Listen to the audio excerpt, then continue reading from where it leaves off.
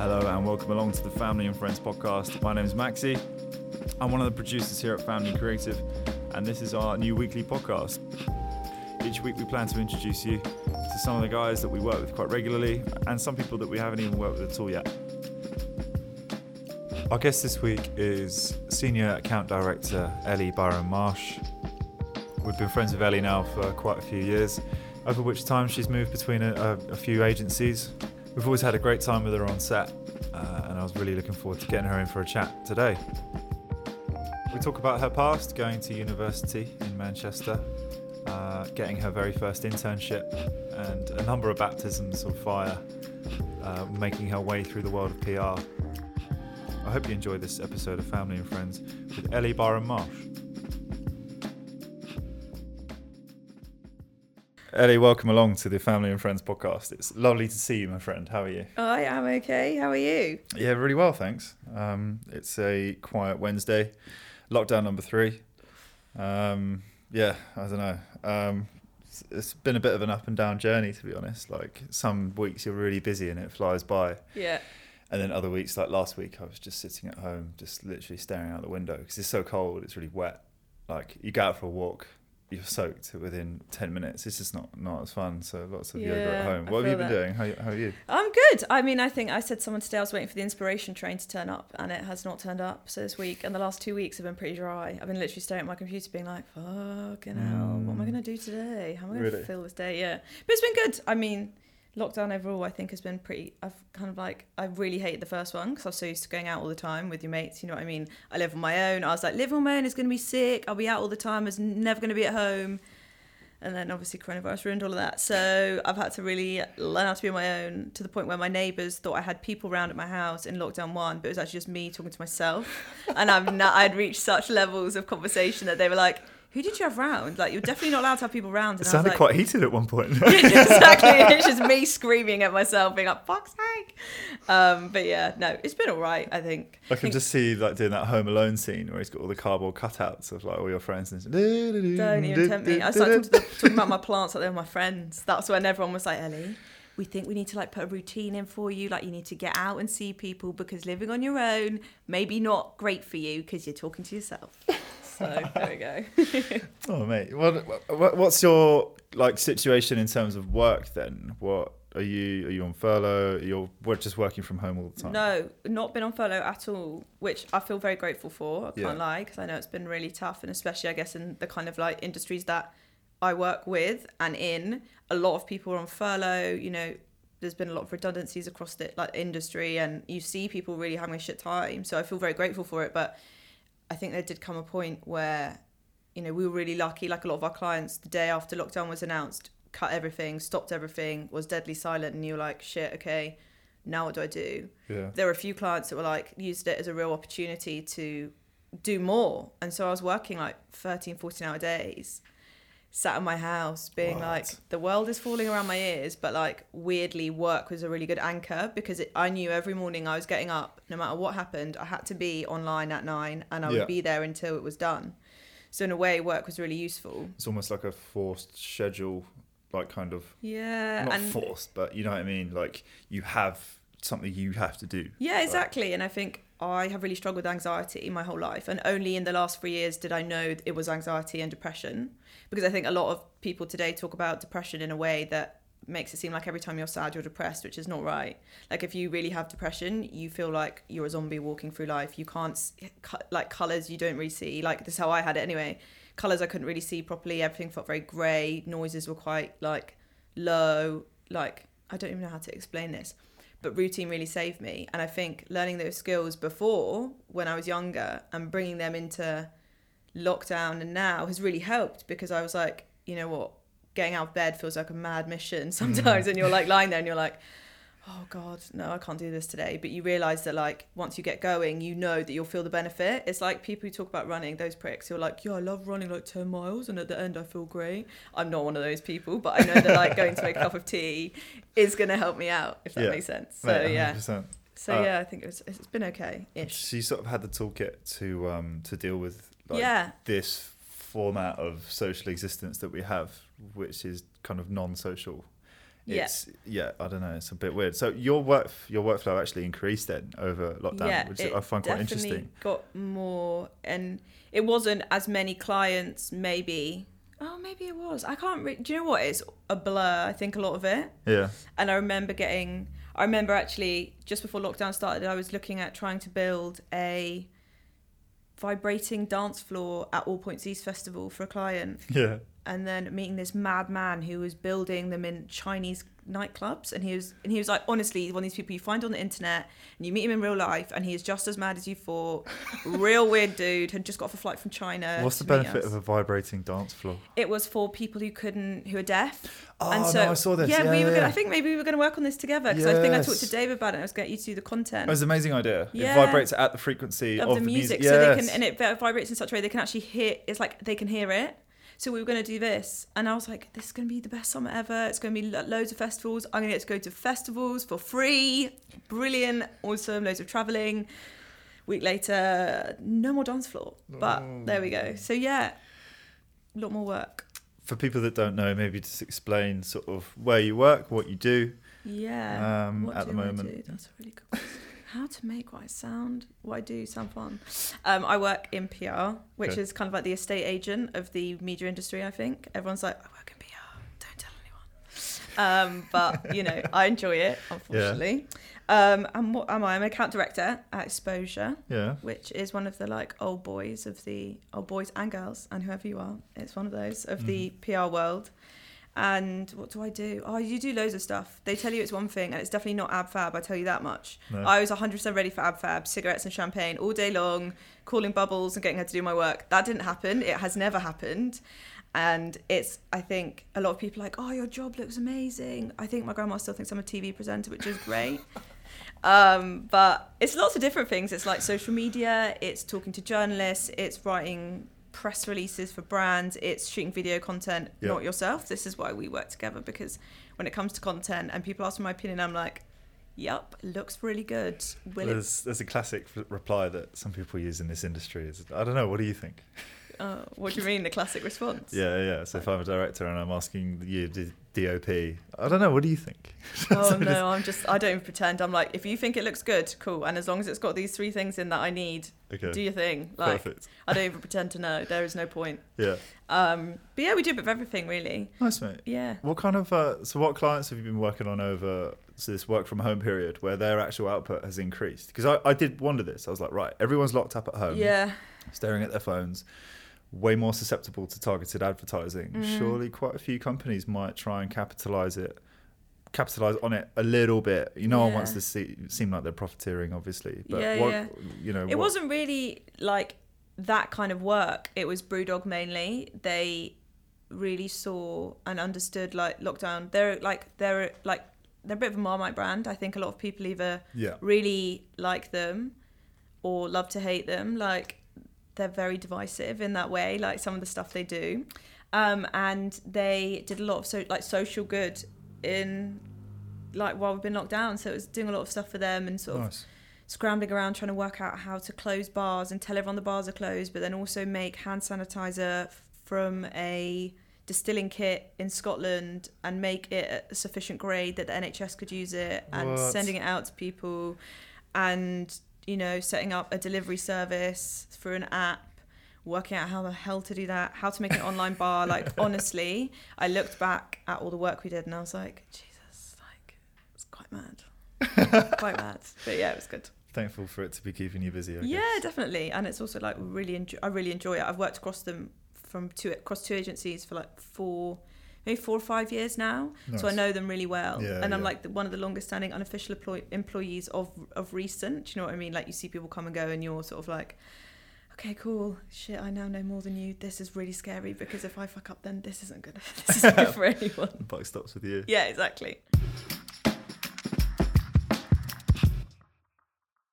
So here on Family and Friends, we sort of begin by getting stuck into your creative past. And just how you kind of got to the position you're in now, and where you are in your journey, and etc. As an avid listener, I've heard everyone else before me, so good, don't worry. Good to hear. So Ellie, where are you from? What are you about? Where'd you go to school? All that kind of stuff. Where am I from? I'm from Ealing. Yes, West London. Yes, West London. I mean, you know what? West London is a great place to grow up, but when you get to a certain age and you're like, this place is dead. You got to fly the nest. You've got to go, yeah. I think I was ready to go at like 16. I was like, done. Ealing is dead ready to me. to sample Sorry the to all the pubs. Ealing people out there. People from Ealing get really offended if you are mean about Ealing. Really? Like, it's really weird. People are going to be throwing milkshakes at you next time you're there. No, milkshakes. You're joking. Ealing is way more worse than that. Bricks. Yeah, 100% brick stones. I'll be called a pariah, march through the streets, you know what I'm saying? But yeah, and where did I go to school? All over the place, really. Local, Hammersmith, all over the place. But yeah, what am I about? That's a really good question. I don't know. I think I got into this job as like an accident, so I have no idea. What led up to the accident? Did you go to university? I did go to university. I went to Manchester, and everyone was like, yeah, Manchester's going to be sick. And I got there and I was like, I really like London. Like, going to university, great experience. Like, nothing against Manchester, because I always get very worried about these Mancunians, because they love Manchester as much as people of Ealing love Ealing. Like, Manchester's cool. But it rains 300 days out of 365, which isn't great.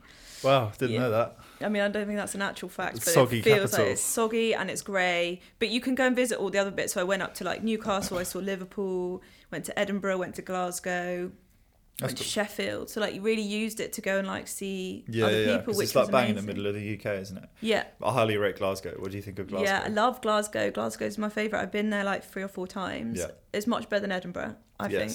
Edinburgh's a bit posh. Edinburgh's a bit Kings Road of Posh Scotland. Scottish, yes, exactly. Yeah, I don't really like it that much. No, not really. It's very expensive. Glasgow, on the other hand, is like, it's just, I love Glaswegians. Yeah. They're the best people. They're just super friendly. Like, they get up some crazy shit. Like, I was doing a documentary there, and most of the participants had, other people featured had stab wounds or had stabbed people. Oh wow! And the way they talk about it like you're going shopping at Lidl. They're just like, oh yeah, I fucking put one in his back. Like, he's got tattoos next to the scars, being like, better luck next time. And wow! But these guys were playing just around.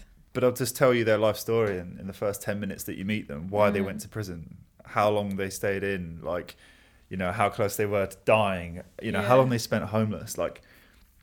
I don't know. It's such a fantastic place in Glasgow. I took my friend Harry there for his stag do. Yeah. And I think when he saw the tickets, he was like, "Why the fuck are we going to Scotland?" Yeah. I was like, "Just wait and see, mate. Wait and see." Scotland. No, but Glasgow is great. Yeah, and the people are really nice. And I think also I'm one of these people I will literally talk to anyone. Yeah. My mum says I collect people. Like I'll be like going to the corner shop and I'll make friends with the guy behind the till. That's nice though. And then my mum comes and she's like, "Who's that?" I was like, "Oh yeah, don't worry.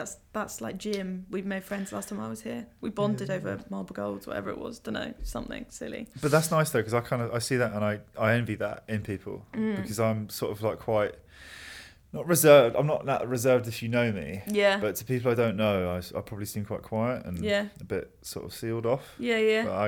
But I love it when I see people I know that just chat to everyone. Yeah. And then, like, I've got another friend, my friend Ash. He's like that. Yeah. He will just, if he spends any amount of time anywhere, he will just begin to know people. And yeah, it's really nice though. I guess it makes it. I think what I've really realised in lockdown as well is like the value of like a neighbourhood. And everyone's like, "Oh, London, no one talks to anyone," and that is such fucking bullshit. Like, I think you need to go and talk to people. You just make the effort. Yeah, exactly. Yeah. And sitting in your flat being like, "Oh, no one's talking to me." It's obviously not. It's like girls when they're like, "Oh, I'm waiting for my dream man, and is he not going to break into your house, love? You have to go and meet him." Do you know what I mean? He's not going to be there like, "I'm here, I've arrived." And it's like, no, none of that stuff happens, guys. Sorry. But yeah, no, I definitely.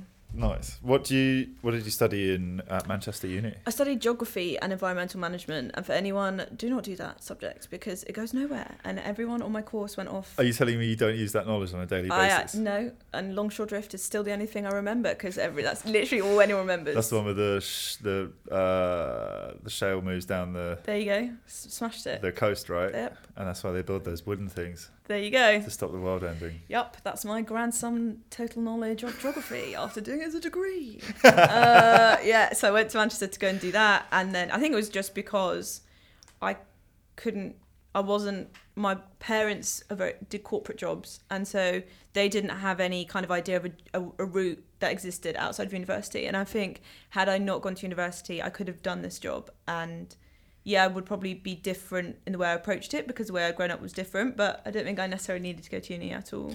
No, I don't think so. But I mean, it's a tricky one, because you pick up other things at university. Yeah. Like, you know, maybe perhaps part of your sort of drive and your organisational skills was nurtured while you were studying that time, or No.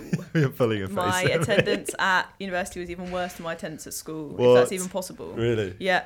I think it was like 60% at school, if not less. And then university, right. I think I was hitting the high 40s max. Wow, really? Yeah. Because this is my theory that because I didn't go to university, I went straight into television. Well, I say straight into, like, I had a few jobs when I was like 18, 19, but I started in TV when I was 19, but I didn't go to university. And I don't know, I think maybe it's more of a mental block, because I know I didn't do that. Yeah. Maybe I second guess myself when it comes to like academic sort of things, or I'm not sure. It might just be a thing in my head. I think it might be, because like, don't worry, you didn't really? I enjoyed the social experience of uni, because it is really weird, because I basically lived with one girl who I knew from London, and everyone else was from, I don't know, Reading, Manchester, Yorkshire, like all over the spot. Nice. And so you are basically put in like this house of all these people, and you're like, shit, like I don't. Like we don't go to lessons together anymore. It's not school. So like what? No. Like you have to make friends again and learn like a whole nother set of skills. And you go on a night out and you meet people on a night out, and you just like learn that kind of stuff. Like I think was really useful. But in terms of like academics, I mean, maybe I did learn something and I've completely forgotten. But like, I did not feel like I was that organised. I did not spend any time in the library. I was not that. Did you change a lot as a person over the 3 years? I think it was a bit of a culture shock, to be honest. Like, I think hanging out in West London with West London people, and then going up north and hanging out with people who are not from West London is a shock. Like, it was a good shock, but like, it was a 18-year-old me was like, tra-la-la-la-la, off I go to Manchester. And I got there and I was like, it's fucking grey. I live somewhere that is so, like, anyone who knows Manchester, Fallowfield is dead. Like, it's really fun. Yeah. But like, when you're looking out your window on a grey morning, it's not going to inspire you to do much, I tell you. No bueno. No. But yeah, there we go. So what was your path finishing uni? What was your plan? I did not have a plan. You didn't have one? I've always like, even when I was younger, I was like, cool, I'll have a job because job is money. Money means I can go and do whatever I want. So that was always been my thought process. Eat to live, don't live to eat. Live to go and have fun. Don't like that was mainly it. I was like, I want to go and have fun with my mates. How can I do that? Cool, get a job. So I've always had like weird jobs. Like I did waitressing jobs. I did like all that kind of stuff. I worked for like live hospitality. Hospitality, did all of that. Worked at like Wimbledon, which was quite jokes. Was at the Olympics. Oh, so cool. Worked at the Olympics. No way. Yeah, it sounds really cool. It was not cool. I promise you. It was really long days of talking to people who were incredibly rude. And then you do some weird ones, like you do the races, and like people would like do bets with you, and if they won, they'd give you some of the money. And like one football manager who shall remain nameless paid me £60 to sit on his lap. It was like very weird stuff like that you would do with your summer holidays. That does sound a bit strange. It was very you know what? In this whole Me Too era, it is really odd. But at the time, I was like, jokes, £60. Yeah, sick. That's a night out. Did they throw you like a big party at the end? Never. Are you joking? What? No. Why'd they throw us a party at the end? Well, I don't know. No, we were all on like minimum wage. They did not care about us. They were like, off you go, love. Bye. Brilliant. Not very fun, but it was good because it meant that like on the weekends I could go out with my mates. It was like fun. There were other people who were my age who like did it, and you learn loads of stuff like how not to run a bar, how to drop 6 pints in a go, how like all that sort of stuff. Like you learn loads of like stuff like that. Life lessons. Yeah, exactly. Very important life lessons. Now I can carry 6 pints. Can I? Yeah, just about. Well, I like. We might have to wait until fucking July to find out, but yeah. God. I'll do a Zoom workshop how to carry 6 pints as very lockdown. Oh, true. Just to watch you drop them all. Oh man, you know what? I'm going to just do it just to prove you wrong. Don't worry about it. This will be actually a video cast. It will be me carrying pints for the rest of the podcast like this. Just to prove I can. What else did I do? So I went to uni and I got out, and I was like, by got out, I mean the day that I graduated, I was like, get me back to London. I'm out of here. Let's go. Really? Just zipped off? Came back to London. And then all my friends started coming back. Went travelling, classic, for like, I think, did we go travelling that summer? I think so, for like a month. Okay. Came back. Where'd you go?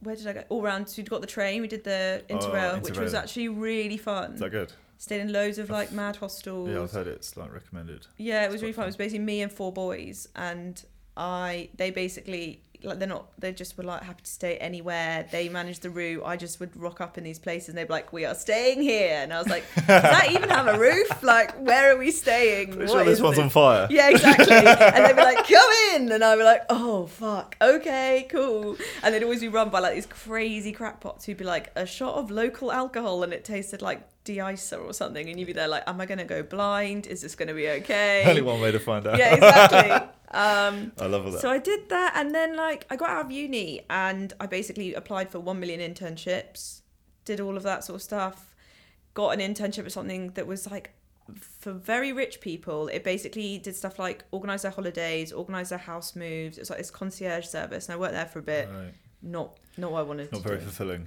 I'd imagine. Not at all. And the people weren't very nice, and it was all just a bit rubbish. And then I went and worked for these 2 old ladies at a travel agency that they ran, which was another job that I just got offered, and I was just like, fuck it, it's money, cool, I'll go do it and see if I like it. I didn't like it. What didn't you like about it? I think it was just like, in my head, I always say this to people, I was like, when you're a kid, you were sold that being an adult would be fun, and I don't think paying my gas bill every 3 months is that fun. Paying my water bill is actually not that fun. Do you know what I mean? Like, there's lots of good stuff. Shopping in Tesco isn't that Shopping, fun. the big shop though, that is the highlight of my week. I'm actually going to do that after this. My big shop of the week. Yeah, I said you're looking good. Like, I think you've put on like a nice outfit to go down to. Yeah, of course, it's my big shop outfit. Can't be letting down the doorman there. Can't have him judging me. People are watching. Yeah, exactly. Wait, it's the new scene. It is the new scene. Yeah. It's the aisles. It's what Late night. checking out people in the aisles. Yeah, exactly. Yeah. You're like, wow, hello. Pop down for the late night shop, mate. Exactly. I mean, Wednesdays. everyone else is doing it. What else do you want to do? Big Tesco in Hatton Central. 8 till 10 noodles, mate, on the meat aisle. Fucking hell. God, fucking Gets a hell. bit wild. Woo! I've told you now. I'm Just gonna say go you know Tesco Big Macs tonight. from, I'm going there. Oh my God. They'll get you straight in. Oh dear. So, how did you get on with your internship sort of requesting? And what kind of people were you targeting? And why? What was I targeting for them? I think I just wanted to do anything. I was like, I would literally do any But job. like something like what kind of agencies or? It wasn't was even. it all around like a kind of? Was it in fashion? Was it in? I did everything. Like I applied to I think I applied to Vogue. I applied to fashion houses. I applied to everywhere I could think of. I was like, I'll just send them a thing. Okay. Send them a cover letter. And what in your letter? What would you say about yourself at that time when you didn't really have much experience? The usual stuff. Like, my biggest fault is the fact that I'm such a perfectionist. I'm such a perfectionist, and it really holds me back. All that shit. Like, I don't really know. And also the problem is like I wasn't one of these people who, like, I feel like everyone who comes to this podcast is like, I knew when I was 12, it came to me in a dream that I was going to be a director, and I'm like, shit, no, that definitely didn't happen to me. No. Nah. And I was just like applying for all these jobs, and I was like, hopefully one of them will stick. None of them stuck. Spoiler alert. Sorry, everyone. Ellie did not get any of the internships. My mum was like, and it's one of those things where I felt really bad. And my mum, she'd be like, the next one will come back. And I was like, the next one came back. And it was like, sorry, madam, your application has been denied. And I was like, fuck, okay, cool. Sick. Someone ring Manchester University and ask for a refund because I'm not getting any jobs. And then it all sort of changed when I went to my best friend's 21st. Yeah. And we were really pissed. And I got talking to her older brother, who was a big deal.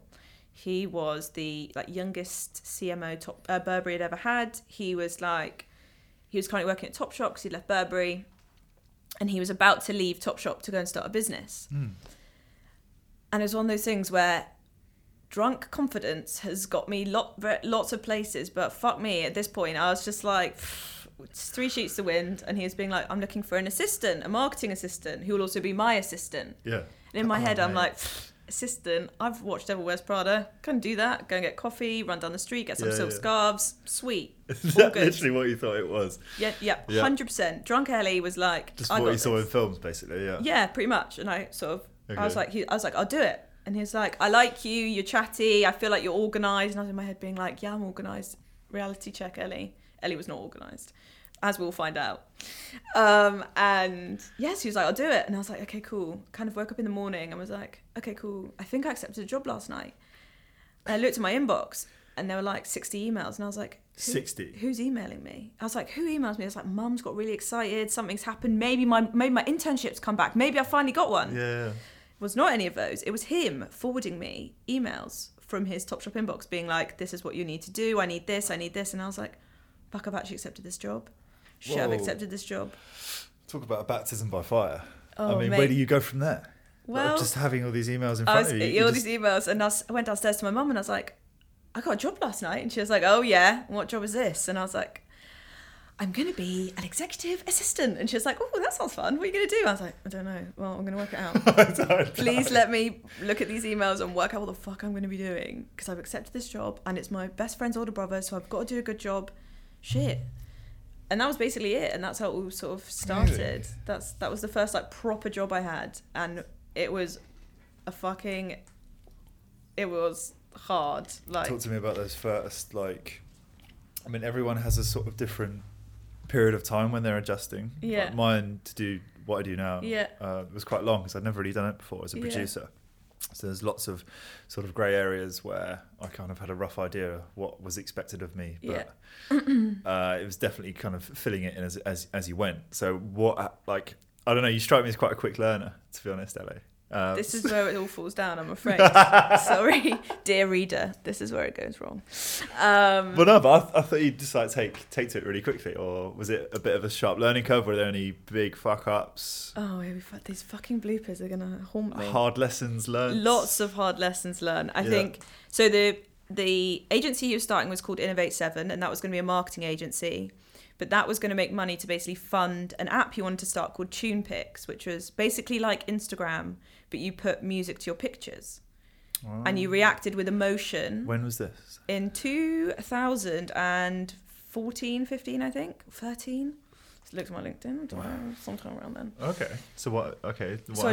And people would react to the pictures with emotion. So you'd be like, this picture and song makes me feel happy, sad, angry, confused, whatever. And so we started off doing this. And what I quickly learned is he was very used to having an assistant who had done a course, who knew how to use Excel spreadsheets, who knew his inner workings of his mind. I did not know any of this. And I didn't really know anything about marketing. And the things we did were amazing. In hindsight, it was mental. I was emailing like Brian Chesky, who's the founder of Airbnb, and getting his name wrong. And like... emailing like will.i.am's assistant and get fuck ups all over the email. Like, it was wild, the stuff we were doing. But I just wasn't, I don't know, I just wanted to go out with my friends. I didn't really want, like, and I didn't have that mindset quite yet to be like, shit, right, this is a great opportunity. This is like a stepping stone. Yeah. Let's put the graft in now. Yeah, but it's tricky to sort of just switch into that. Because Yeah. you are still young. You still want to... Having a good time is kind of still at the top of your list, to be honest, right, isn't it? 100%. Exactly, yeah. Like, it's not until you get to, like... I don't know. For me, it was like mid-20s that I really started knuckling down, as it were. Like, I've worked hard, over the last few years and stuff, but I kind of understand where you're coming from. Yeah, and definitely. it wasn't that, and I think I warmed up to it, and I definitely like worked through it. But when I look back on like how out of control it was a lot of the time, I'm like, wow, that man is a saint for hiring me, because fuck, I was not good. But like he himself was difficult. I'm not good. Like, he was tricky. Like, being someone's assistant is fucking hard work. So shout out to everyone who's an assistant, because you guys are amazing. Because he would do stuff like, I'd book him flights. He'd be going to LA. He'd be going to Paris, wherever. And you soon learn that these people like to sit on certain bits of the train. Yeah. They only drive certain cars. But there was one time he rang me from LA and was like, I've left my car at the airport. The queue is too long and it has to be at the hotel in half an hour. And I was like, oh, what? So then I had to ring these people and be like, hi, so he's left the car behind because the queue was too long. So can you drop the car at the hotel? So you're basically his nice smiley translator. Pretty much. And he'd be like, you buy flowers for the office and they wouldn't be the Avalanche grade 1 white roses that he wanted.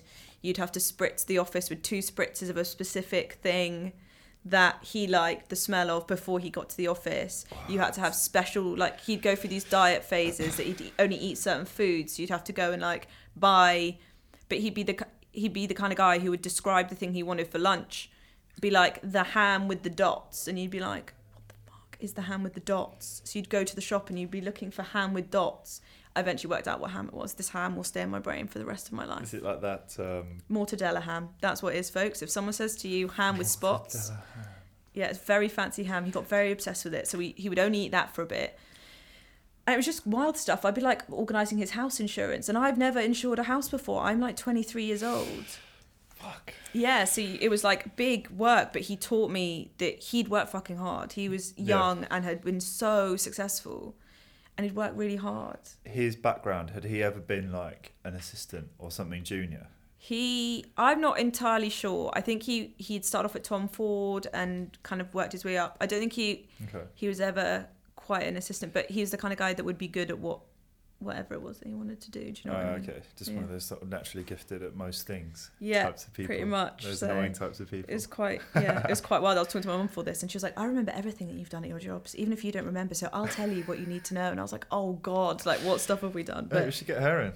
Oh my God, Mum would love that. Oh my God, Mum is definitely going to listen to this, by the way. Hi, Mum. Shout out, Mum. Shout out, Mum. But yeah, we did amazing stuff. Like we relaunched Stan Smith's, the shoes that everyone loves to hate. We relaunched those in the UK. We built a massive shoebox in Truman Brewery and had a whole experience and gifted, like, I stole Idris Elba's chair at the event. It was very embarrassing. I didn't know who he was. And he was like, I'm sat there, and I was like, oh, sorry, who are you? And he's like, I'm Idris Elba. And I was like, oh, right, yep, excuse me while I move. Yeah. So we learned a lot. We learned a huge amount, but it was like cool. It was amazing. And like we did some stuff with Airbnb that they used up until like 2 years ago. Like it was really amazing stuff. But I remember I was about 6 months in, and I was at home with my parents, and it had been one of those weeks where it had all gone wrong, and he shouted at me, and it was horrible. And I lay on the kitchen table and cried and was like, I'm not doing this anymore. You mentioned earlier that you've struggled with anxiety and depression in the past. Yeah. Did this not put it through the roof? Absolutely, 150%, to the point where I tried to take medication to help, and all it did was make it so much worse. Really? And so I was there like freaking out on this new medicine, trying to work, trying to help this guy. And like it did get a lot at some points, but I guess it kind of taught me that just because I wasn't having a great day didn't mean his day didn't stop. I think one of the most important things I've realised is detaching yourself from work sometimes. Don't letting it impact or ruin your day if it's kind of, maybe out of your control, or just don't sort of, let it ruin your entire sort of mindset.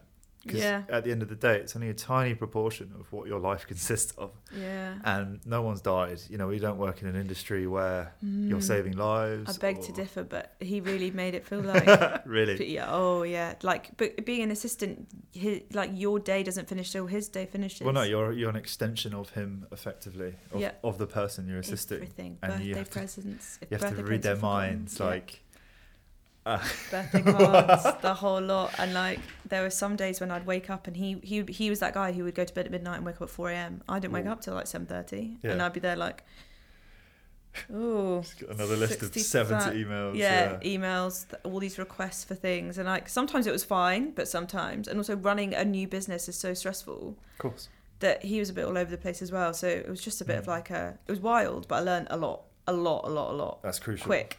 At that period of your life, I think it's so valuable to get like just intense experience. Yeah. Yes, it's stressful. It's like it can be really overwhelming sometimes, but it's worth its weight in gold. Yeah, 100%. And I think regardless of what happened, I try to be enthusiastic about everything. And I think if you know me well, you know that I can get excited about most things. Working in PR, you have to be able to get excited. I've worked on baby food. I've worked on everything. And the client would think I was so excited about this new range of baby food, honestly. Yeah.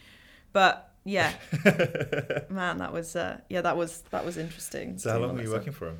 A year. I literally got to like the last week and I was like, right, I've got to get out of here. Really? I've got to leave. And I applied for an internship and finally got one, guys. Hey. Yes. Finally, it took a year of me doing a proper job to get one. Do you think the only difference was your experience, or were you carrying yourself differently? Was your CV or your cover letter completely different, like having spent a year in the sort of trenches, as it were?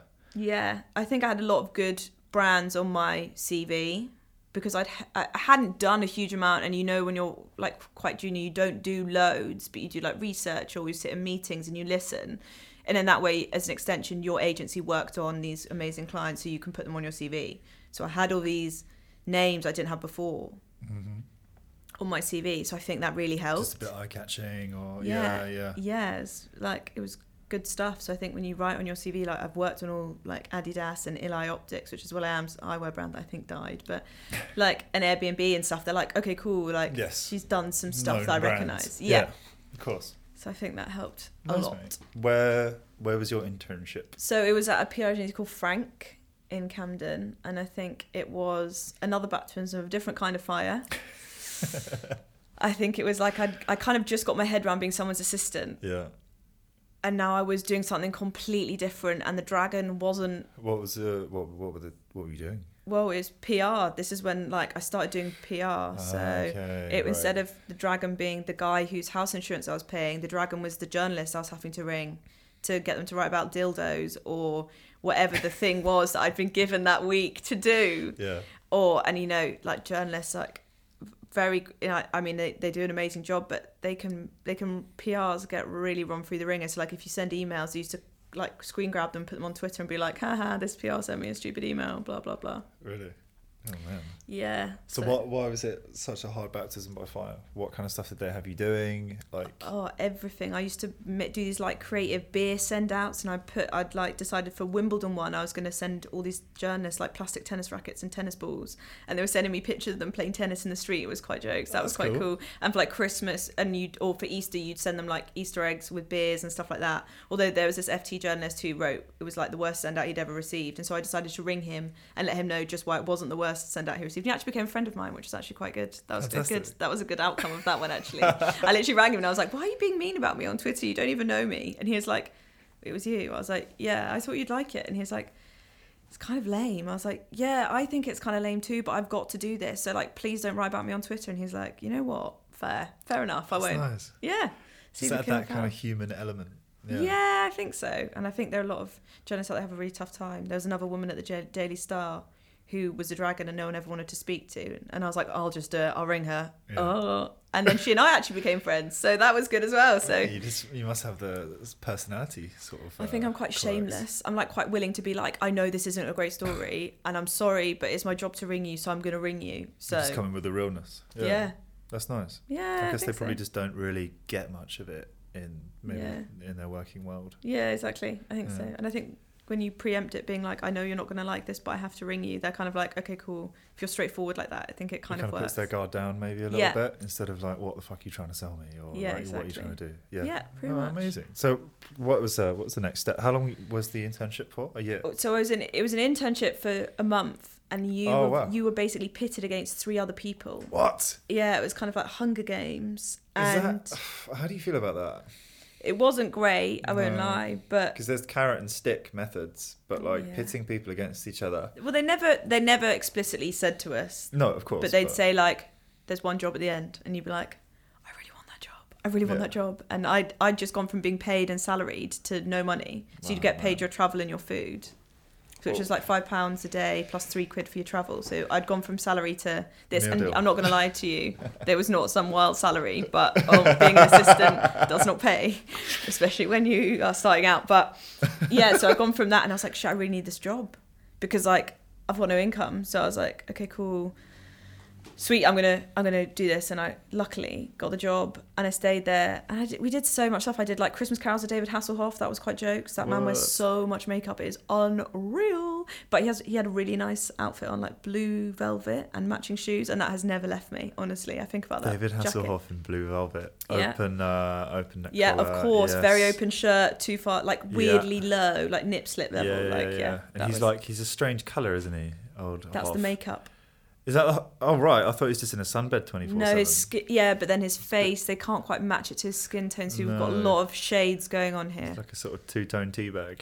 That's him. He was in blue velvet. Yeah, exactly. He was. But it was like my first thing that they'd sent me out to do, and I just got the job, and I was really excited. And they're like, I was like, oh my god, David Hasselhoff, this is gonna be amazing. It was basically him and a bunch of pharmacists singing Christmas carols. It was so weird in hindsight. So weird. What do you think gave you the edge over the other people who were maybe gunning for that job at the agency?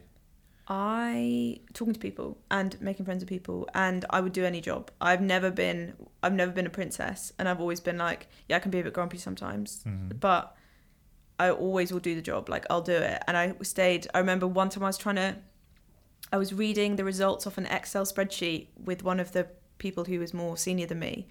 And they're from results from different countries. And so I was reading out the results in accents of all the different countries that we were doing to make it more fun. It was like 8:30 at night and we'd been going through this for hours. And I was like, this will make it more fun. I'll just do it in accents. So it turned into a bit of a performance. Pick me up. Yeah, exactly. So I think it was all those kind of things and just like trying to come up with ideas for stuff that were slightly out of the box from what they were doing already. And just working. Nice one. Yeah. How long were you there for once they gave you the job? 1 year. Okay. Then I went for a very short stint at somewhere else. I was so desperate I got to a point there where they weren't great. They weren't that nice to you. And you didn't feel that valued. And one of my directors left and she was like, come.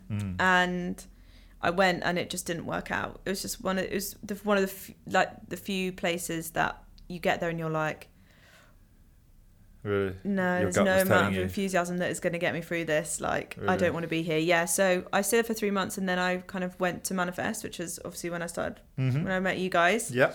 Through Northie, the best. And I was there for 3.5 years, I think. Amazing. Yeah, so that was like the first time like I had like my work family, like they were really like nice grump of people. A grump. Nice grumpy people. A nice grump of people. They're like really nice. It was when they were like much smaller than they are now. So we had a little office and I felt like the people I really like thought were really cool. Like the work we did was like funnish, like, we did loads of different things. So I was like, oh yeah, I kind of really want to do PR now. I really like it. I kind of had been doing it for enough time. I kind of knew what I was doing a little bit more and I felt a bit more confident and it kind of stuck. In those 3.5 years at Manifest, yeah. Obviously when you joined, it was probably considerably smaller, the company. Did you prefer that smaller dynamic where you've got more responsibility, or do you prefer the larger dynamic of the company where it's a bit more chilled out, it's not all on you? I think I liked it when we just moved into the new offices, the offices that they have now. Yeah. And there was this really, really amazing 6-month window that I remember being like, fuck, I love this place so much. Like, I would hang out with the people I work with outside of work. Like, it really was amazing. It's always a good sign, yeah. Yeah, and then I think it's just got bigger and bigger and, like, amazing. Shout out to them, they're doing an amazing job. But that was my favourite, like, when you remember it. Yeah. I remember standing on a corner of a road, holding a vacuum cleaner, having a chat while people are just like driving past like, what is she doing? Like, it was really fun, and they really looked after you and they actually cared about you, which I think is so important. Like, I think everywhere I'd worked before, they didn't really, your colleagues cared about you but the business didn't really care, but their business was like, we do value you and we do care about you. And you could see that in the people have been there for a long time, like 6-7 years, and that was that's how you kind of could really see it come through. Does that make sense? Absolutely, yeah. So what was the culture like, at Manifest? You said you joined when it was quite small and it got quite big. Did they manage to maintain, the culture? How did it change over the time you were there? Yeah, I think it went, like a lot of businesses, it went through a lot of growing pains where, like, people left and people joined, and it was really weird because, like, big characters would leave and you'd be like, oh man, shit. There's one girl who left who I will never forgive this. She said she was going to Australia for a year. She is still in Australia. You know exactly who you are. If she listens to this, she definitely will. She abandoned me to go to Australia, and I was like gutted because she was the girl who was like so funny when I first joined. I was like, oh my God, how are you that confident in a room? Like, she would light the room up and you'd walk into these meetings and clients would be like, you're back. And I'd be like, fuck man, no client has ever said to me like that excitedly, like, you're back. They'd be like, oh, it's you again. And I'd be like, oh shit, sorry. Yeah, it's me. Yay, we're back. Yay. And she left and I was like, fuck. And then other people joined who were, amazing. And you were kind of like, okay, cool, this is great. And then my other big boss left and she went to New York to go and head up Manifest New York office, and she's having the best time. She's now got a boyfriend. She's definitely not coming back. Another person who told me she'd be gone for a year. And I was like, damn, everyone's going, and like, what's going to happen? Yeah. But they hired other people, and these other people were great, and it kind of just changed. It changed, but it wasn't bad. Yeah. But in your head, you're used to an agency being a certain format, and as it grew, more personalities came in, and it was good. It was just different, and it wasn't necessarily bad. Yeah, nice. I mean, everything has to change, I guess, sooner or later. Yeah, exactly. Yeah. What you said you're at Manifest for 3.5 years. I think 3 or 4 years, yeah. What was the sort of decision path to leave? Where did you go? Were you offered the job first, or did you sort of move away from Manifest and then start looking for something? How did you do it, and do you think it was the best way? I kind of had an idea of different places I want to work. So I kind of reached out to a few people, like I interviewed at Google and kind of got through a few rounds of that and then didn't get through the next round. And then I was like, cool, this isn't meant to happen. It's not meant for me, like whatever, it's all fine. And then I started looking at other agencies where I thought I wanted to go. And it's really hard when you've been somewhere, because like Manifest for me was like my end goal. I was like, cool, I'm never going to leave. As you do, like, you know, you're there a year and you're like, yeah, this is great. I'm never going to leave. This is amazing. And then you kind of get 3 years down the line, like, cool, I need a change. And my mum was like, you'll know when you're ready. God, mum features a lot in this, weird. Sorry, mum. And she's like, you know when you're ready and you'll go and you'll go and get another job. And I was like, no, I'm never going to be like that. And then it kind of got to the point where I was like, okay, yeah, definitely, I'm ready for a change. And I think I'd grown up so much there. I'd gone from being like I'd gone from being like a bit, I was a bit too emotional, put it that way. I found my moods a bit all over the place, and I was like, oh God, this isn't quite painful for them. They were great. They stood by me like any good parent would. They stood by me, sort of went through the rocky patch, came out the other side, everything was going great, and I was like, cool. I now feel like I'm confident enough and I know enough to go and I'm ready. And so I started looking at agencies, and I went for a few interviews, and I was like, none of this feels right. There was a lot of places that felt very much like that kind of first agency I went to. Yeah. A lot of places where they were like, cool, but like there were a few things that didn't quite add up for me in my head. And I was like, cool, I'm kind of in a position where I'm not, you know, I can make a choice, because wherever I'm going to go next, I'm going to be there for a long time. And then I went and did an interview at Exposure, where I am now, and it just felt right. I walked into the room and I was like, okay, cool. I feel like this is like, these people, I get it. What do you think it was?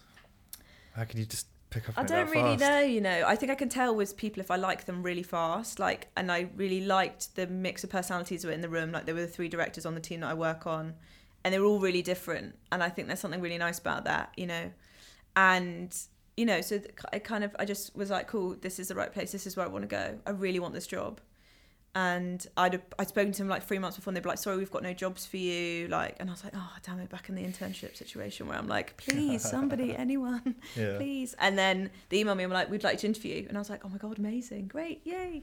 And then I went, and it worked out, and I was like excited to go, and it felt right. And like, I think I spoke to my line manager at the time, someone I'm still friends with now, who was amazing. She is like still one of my best friends, like she's brilliant. And like some of the stuff you'd see her do, and I'd be like, how do you do that? Like, still now I'm like, dude, wow, sure, great, I'm never going to be like you, great.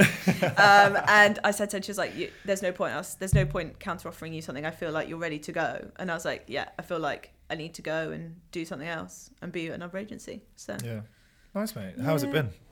How long have you been at Exposure How long now? have I been there? I've been at Exposure since July 2019. Okay. But what I realised is basically I've spent more time in Corona times at the agency than actually in the office, which is very weird. That's quite surreal.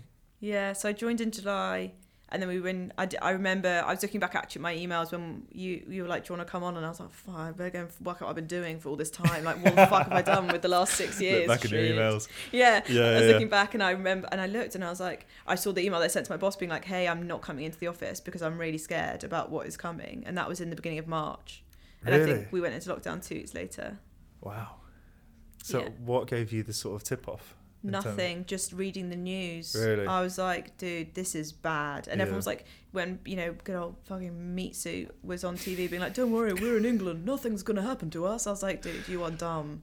Like, this is coming. You didn't even close down the airports, mate. Yeah, like, this guy was just like, we're British, how do you nothing think bad it will works? happen. Yeah. And you're like, oh, it's not going to swim across, mate. But yeah, exactly. yeah. And so I remember, and I sent that email to my boss, and then I emailed my counterpart on the team, and I was like, see you in 3 months, this will be cool. And here we are, still Amazing. not back in the office. You're getting there one day, mate. Yeah, maybe. So we've heard a little bit about that stuff. Let's get down to your biggest clanger. I've got drunk client keynote as a footnote on this one. So yeah, there's lots to dissect. Lots I want to know. Come on, tee it up. So used to work with Unilad at Manifest, and it was wild because the guys who ran it were like my age. Yeah. And they were like in charge of this like wild beast of a company that was growing and growing and growing. Yeah. And part of it was profiling them and getting them out there as individuals. So we organised this keynote where they were going to go and talk to all of these other creative professionals about like what they were doing. And I found out that before this, the Irish like football rugby was on, and they were having a party in their office. And my boss was like, you should probably go and just make sure they don't get too drunk. And I was like, don't worry, I got this. I'm going to go and I'm going to be pulling pints out their hands. They're going to be on the waters. It's going to be great. And I turn up and I'm like, this is fine. Everything's cool. And then I'm looking out the corner of my eye and they're like, there's tequila shots and there's many pints of Guinness. And I'm like, not so good. And then I was like, to them, I was like, do you want to stop drinking now? You got the keynote? And they were like, no, not really. And I was like, okay, cool. Just don't drink as much. And you're just watching them just continuing to do what they were doing. And I was like, okay, this is cool. And it becomes apparent at like 5:30, the talk's at 6, that they don't want to leave. And I was like, well, we've got to go. And they were like, oh, do we have to? And I was like, yes, you've got to go, please. Who are you giving the talk to, sorry? They were doing a talk for like, they were doing the keynote speech for this creative evening thing. Oh, right, yeah. And so we were walking there and they were like really pissed. And then I was like... How many people are at this ceremony like watching? 80 people maybe, 80, 90 people. Okay. And they're like all like, they're like heads of brands. They're like, you know, and then... Not drunk rugby fans. Not drunk rugby uni lads. And I was like, the whole point of this whole thing was to rebrand them and not make them uni lads, but they were living up to every single bit of what you thought they'd be. They get up on the stage and you're like, and I'm like, this is fine. And then one of them starts rapping and I'm like drunk rapping and I'm like, no, this has definitely not gone well. No, they're definitely really pissed. And the slides and this also was all filmed and put on the internet as part of the thing. Oh, where can people see it? I don't know. I refused. They sent me. No, this was a long time ago. This is like 3 years ago, and I refused. They sent me the link, and I was like, I'm never watching this ever. I refused. And then they did a mic drop as they left the stage, and they didn't follow the presentation really. They sort of rambled. Yeah. What did the audience make of it? I think they were just quite surprised and shocked. Do you have like a kind of a policy for yourself when coming up with ideas? Like, do you just rely on your own judgment in terms of like, you say when things are received badly? Like we've all seen it in the press, media, social media, all this kind of stuff. When something like a certain campaign just hits the wrong note and it explodes. Like, how sensitive are you to that kind of thing? Does it hold you back quite a lot? Or, I don't know, do you just have like a natural sort of gauge in yourself that's like, let's not push it that far?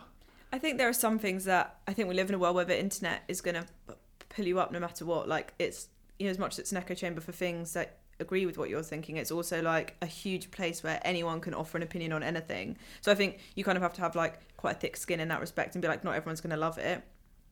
I think judgment a lot of the time is right, but I think there are just sometimes when you just get it wrong. And it can go through loads of people on the team and we can sit there and be like, yeah, I think this is fine, and sometimes it just goes wrong. And it's like a direction that you don't see. You didn't foresee people taking your story as, and sometimes there's nothing you can do and you just have to ring the client and be like, let's stop all comms on this, cut it, get rid of it, let's trying to get people to stop talking about it. Yeah, and just don't say anything, batten down the hatches, pretend it's not happening. Like a hurricane, pretend. Stay inside and watch Netflix, pretend it's not going on. Do not disturb mode. Yeah, exactly. Do not disturb. Yeah, literally that. Exactly. Don't respond to anything. But yeah, no, I don't think so. I think there's a lot of clients that are very bold, like Brewdog. They really are out there with their stuff, and I think we've done some stuff for them where, it's not possibly gone very well, but they've got a good relationship with the client. And I think that's part of it as well, is just being able to be honest and be like, look guys, this hasn't gone to plan, sorry about that, we're going to stop, we recommend this, and hope for the best. Because it's just a time when you have to say it is what it is.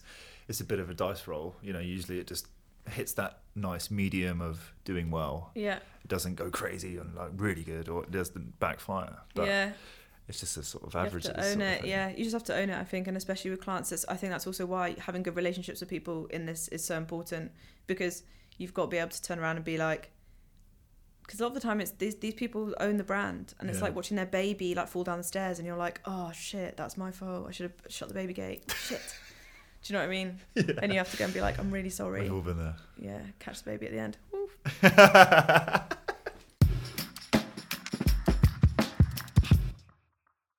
So our last section, Ellie, is sort of advice for people listening. The first question I'm going to ask you is for people who maybe want to go into PR and that kind of stuff. What would your advice be for people maybe coming out of uni, or even wanting to make a career change if you've been working in something completely different? What's maybe your tips for getting yourself in the door? I guess apply. Do the old apply to as many agencies as you can, but just make sure you've looked at what they do, and go and try out a few agencies, I guess, and do as much as you can. Really, email as many people as you can, tweet them, DM them on Instagram. I had someone Facebook message me the other day about a job about TV presenting, definitely related to my mum or my grandma. I think it was my granny, being like, "Hey, I want to give you a TV presenter." I'm like, I have no idea how to do that because that's not what I do. Email people, message them on, I don't know, Instagram. I don't know. I literally just threw shit at a wall until it stuck. To be totally honest with you, I literally emailed as many people as I could. That's literally what I did. But it's also, one thing I kind of picked up on how you got your opportunity was keeping your ears open for the opportunities. It's not always going to come through a tweet or a reply to an email.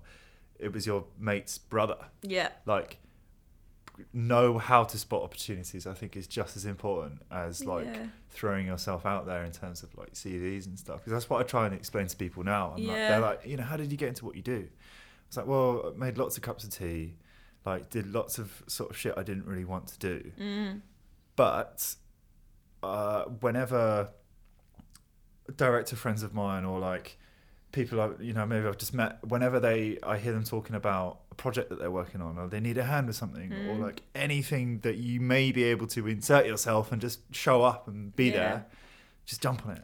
Yeah, I think I'm a bit better about doing this now. Like, I've started managing a content creator on the side of doing my main job as well. Okay. Because that was an opportunity that I think is something I could help with, because I've been on both sides. I've been on the agency and now I'm on that creator side of things as well. Yeah. And I think I'm better at doing that as an adult because I think I have a tiny bit more confidence in my ability. But I think being able to listen out for those opportunities at the beginning, I was like, I don't think I can do this. I'm still surprised they have not fired me from my job. So like, fuck, I better like stick to the job that I've just managed. Do you know what I mean? So I think, yeah, definitely. I think, see, and there's you saying that you didn't learn anything because you go to uni. Look, see, you doing that when you were younger. I was not doing that. I was literally like, fuck, I need to keep one job. If I can keep one job, then this is good. Yeah. And then I think as I've got older, I've been like I help people with stuff. If people come to me and they're like, I don't know about this, but I'm starting a little brand, can I have some advice? Like, I will always help if I can. Yeah. It's super valuable because I know, like, I've got a few friends now, and if they've got like a little passion project on a weekend and they need help getting their equipment to the top of a car park at 6 a.m, they'll give me a call because they know I'm always up for it. Yeah. Because it's fun, and we always have a great time. Yeah, and I think that for me that came later, that I felt like I could help, that I could offer something that was actually valuable. But I think it took a bit of time for me to be like, one, is this a job I want to do? Two, am I even doing this job to any kind of value level? Because I think that was a big thing. I think confidence in you, as much as I appear a very confident person, it's taken me a long time to get be in a position where I'm like, cool, I trust myself to do this, and the judgment I'm making is the right one. Yeah. Do you know what I mean? I guess there's confidence that people see, and then there's faith in yourself. Right. Without getting too deep. Let's slowly play Lifted or something to close out the podcast. Eat some of these mushrooms. Okay, cool. Excellent. And then secondly, what's your advice for people who are working from home during this sort of current period of just being indoors all day, being at home all day? Your office is your bedroom is your office. Like, what's your advice to sort of help people not start losing, I'm getting really squirrely now because it's winter. You can't go out as much. Not really seeing many of my friends. I mean, luckily I live with my friend Jake, so there's some interaction there, but I'm still just like, every day's the same, Groundhog Day. Like, I don't know. What's your advice to help people kind of get through this? I guess that routine for me has really saved me. Every morning I get up at 7:15 and I go for a walk and a run. So I go for an out for like 2 hours maybe. Oh, really? Go for a walk and one every morning. I think it's also just like listening to yourself. Like at the beginning, in the first lockdown, I was going to bed at 8:30 in the evening and waking up at like 5 a.m. and going out then, because that was what I needed to do. Because I think my body was so fucked from like anxiety, stress, worry, being fucking tired, and like did not know which way it was going. And I was like, cool, if I need to sleep, I'm gonna sleep. And I guess it's just like, if you can do stuff to like sort like improve where you're working. Like I bought loads of plants and I live in like a semi-jungle, filling that East London stereotype completely. I grew vegetables for a bit. That was good. Nice. I make for jewellery. Yeah, they all died. Now, I've made jewellery now for my phone. Did They you all get to eat died. any of them? Yeah, cucumbers, peppers, what else? Like Sick. strawberries, tomatoes. Yeah. Yep, I'm going to bring it all back this Nice. summer. Oh, lovely. Yeah, so I did a bit of everything. Did a bit of jewellery making, got into reading, got into cooking for a bit, and then went back to eating crisps and Baby Bells. I got to a point halfway through lockdown where all I could stomach was chocolate buttons, Baby Bells and crisps, and I was just eating those. That was all I was eating. What? Yeah, but it's what I needed to happen. Yeah. And sometimes I was doing a bit of yoga for a bit. I kind of just listened to myself. But what I made sure is every day I get up at the same time without fail, up at the same time, make sure I eat at least 2 meals a day of something that is not shit. Yeah. And that's it, really. Loads of chocolate buttons. That's a good piece of advice. Milk chocolate buttons or the orange ones. They're big Tesco, Hackney Central. Always got good supply. Eat those two. They're good. Well, this podcast is brought to you by Cadbury's. Yeah, so, brilliant. Come on, Cadbury's. Give us that money. Give us that corporate cash. Okay, nice. Yeah, I think from what I've picked up from people, it's been like, do little things that make you happy and don't worry about like driving yourself too hard. Yeah, over but I think this time. sometimes some of the things that I do don't make me particularly happy, like getting up at 6:15 in the morning, 7:15 in the morning when Really? it's pissing with rain and it's fucking cold Yeah. to go for a walk is not actually that fun. But when do you start feeling happy then? Yeah, when you get going and you're like When you're actually there. out in it and you're just, okay, we're here You now. got the rain on your face and the splash and the car that's going past you in the puddle or whatever it is. Do you know what I mean? Like once you like get going and you're like, oh, okay, cool. I know I'm like, Yeah. and you kind of, yeah, I don't know. I'm getting up at 6 o'clock tomorrow morning actually You to enjoy go it? mudlarking. Mudlarking, what on earth is that? It's when the tide goes out on the Thames and you get down onto the riverbed and start looking around. Ooh, You find cool shit, yeah. nice. It's mostly like 18th century China. Nice. You can find pipes and jewellery and cool I glass. guess, and also actually the other bit of advice is go exploring. Yes. I walked 204 miles last year, which is Really? about 6.5 miles a day, Wow. and that was all over the place. But because I literally walked, like I've walked up to Tottenham, I've like fallen in love with Clapton, like That's the one. love Yeah. Clapton. Clapton's gorgeous. Went down. My best friend actually did a Jack the Ripper tour for me on the weekend, Really? which was jokes. She is a real dramatist, so she was there like flipping her coat like it was a I thought you a were going to cloak. say like fake guts and No, stuff. no, no, Was no. you She had like "Whoa, how she did had a that little go down?" soundtrack being played as she was like talking through all the deaths. Like, Oh, we that's did amazing. and like we did all this sort of stuff, and it's like everyone's like, "Oh my god, that is so lame." But it was actually, do you know what? On a Sunday, Wait, that sounds banging. it was I the love best, that. and we went and we always go on like food walks. There's always like nice in Hackney. There's amazing places to go and eat. So we would like walk to the food and then go for a further walk. Yes. Do you know what I mean? So like stuff like that, I think. That's the one. I've Yeah. explored so many areas of London over the last sort of year while we've been Yeah. sort of locked up, as it were. But there's something weird. My dad always used to say is like on his days off when I'd be at school or whatever, he'd just get the train into London and walk around. I'd be like, "What? Why is that fun? Like, why'd you do it?" Yeah. And now that's what I do most of my time, and I love it. Yeah, Just- that's definitely there's a big something thing. good about the walking pace, like especially on holiday as well. You The see best exercise for you too. everything, is it? Yeah, it doesn't put your body under super Yeah. so much stress as running. That impact. Yeah, but it's honestly, there's so many people are like, oh, Hackney's all Shoreditch High Street. Definitely not. Like, No, bollocks, man. there's like Lee Valley. I got obsessed with some cows, actually. That's true. In the Yeah. summer, oh my God, obsessed with these cows. In the Lee Valley, there was this little group of cows, and there was like 6 of them, and I used to go and see them at least once a week. Oh. And I used to go down, they're down by the canal, and it was literally, I used to go down and just be like, hey guys, I'm Yeah, back. yeah. You don't remember me, but I remember you. This is cool. Like, yeah. It's just little things like that. Yeah, it's like big things, and saw lots of my friends have been like, have really had shit times, but some of them have done like, are now doing better than they were before coronavirus. It's funny, isn't it? Yeah. Mad. And like hanging out with them, they've been like the best. Yeah. Like everyone's been looking after each other. Big time. I think it's kicked in. Yeah, it's definitely had this more of a nurturing sort of impact on people. I've noticed it in sort of my friendship circle as well. When something happens now, it's way more of like a community reaction instead of just like, well, you know, I'm kind of busy trying to fucking keep my own life on the rails. Yeah, exactly. Whereas now it's like, well, we've got some time, so why don't we all sit down and like have a chat together? But well, mate, thanks for your advice on the lockdown biz. Go and find some friendly cows. Yeah, go find some friendly cows, comfort cows. Hopefully, I mean, it's end of Jan now, coming into it's February, so I'm really hoping this will all be done by like May. No, probably not. No, I think the end of the summer. I don't know. I think I'm missing holidays the most. I had 3 cancelled last year. Oof. Yeah, and every time it was like cancelled, try and rebook, cancelled, try and rebook, cancelled. No, I gave up. I was so just it's just this emotional yo-yoing of like, we're going on holiday, to you're fucking stuck in your house. No. The thing that really got me by the end of Corona was all those people who are like, oh my God, guys, we made it through lockdown. Yay, 2020. And there was loads of pictures of them on holiday. I was like, babes, you have not been locked down, honey. Do you know what lockdown means? Lockdown is like stay lockdown where does not you involve are. aeroplanes. Yeah, like. exactly. Mad. Anyway. Mate, Ellie, thank you so much for joining us on the podcast today. I hope to get you on again soon. Once we're come on, I know more stories. You've got plenty more stories. I'm going to get them out of you, and if I can't get them out of you, I'm going to call your mum. Oh fuck, she's got all the stories. Yeah, I'm true. Sure. But yeah, thank you so much. Take care of yourself, and I'll hopefully see you soon. Thank you.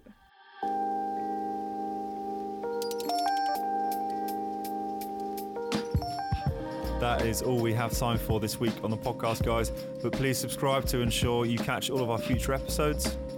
You can also follow us on Instagram at Family and Friends. That's FMLY and Friends, all one word, for news on our new community hub.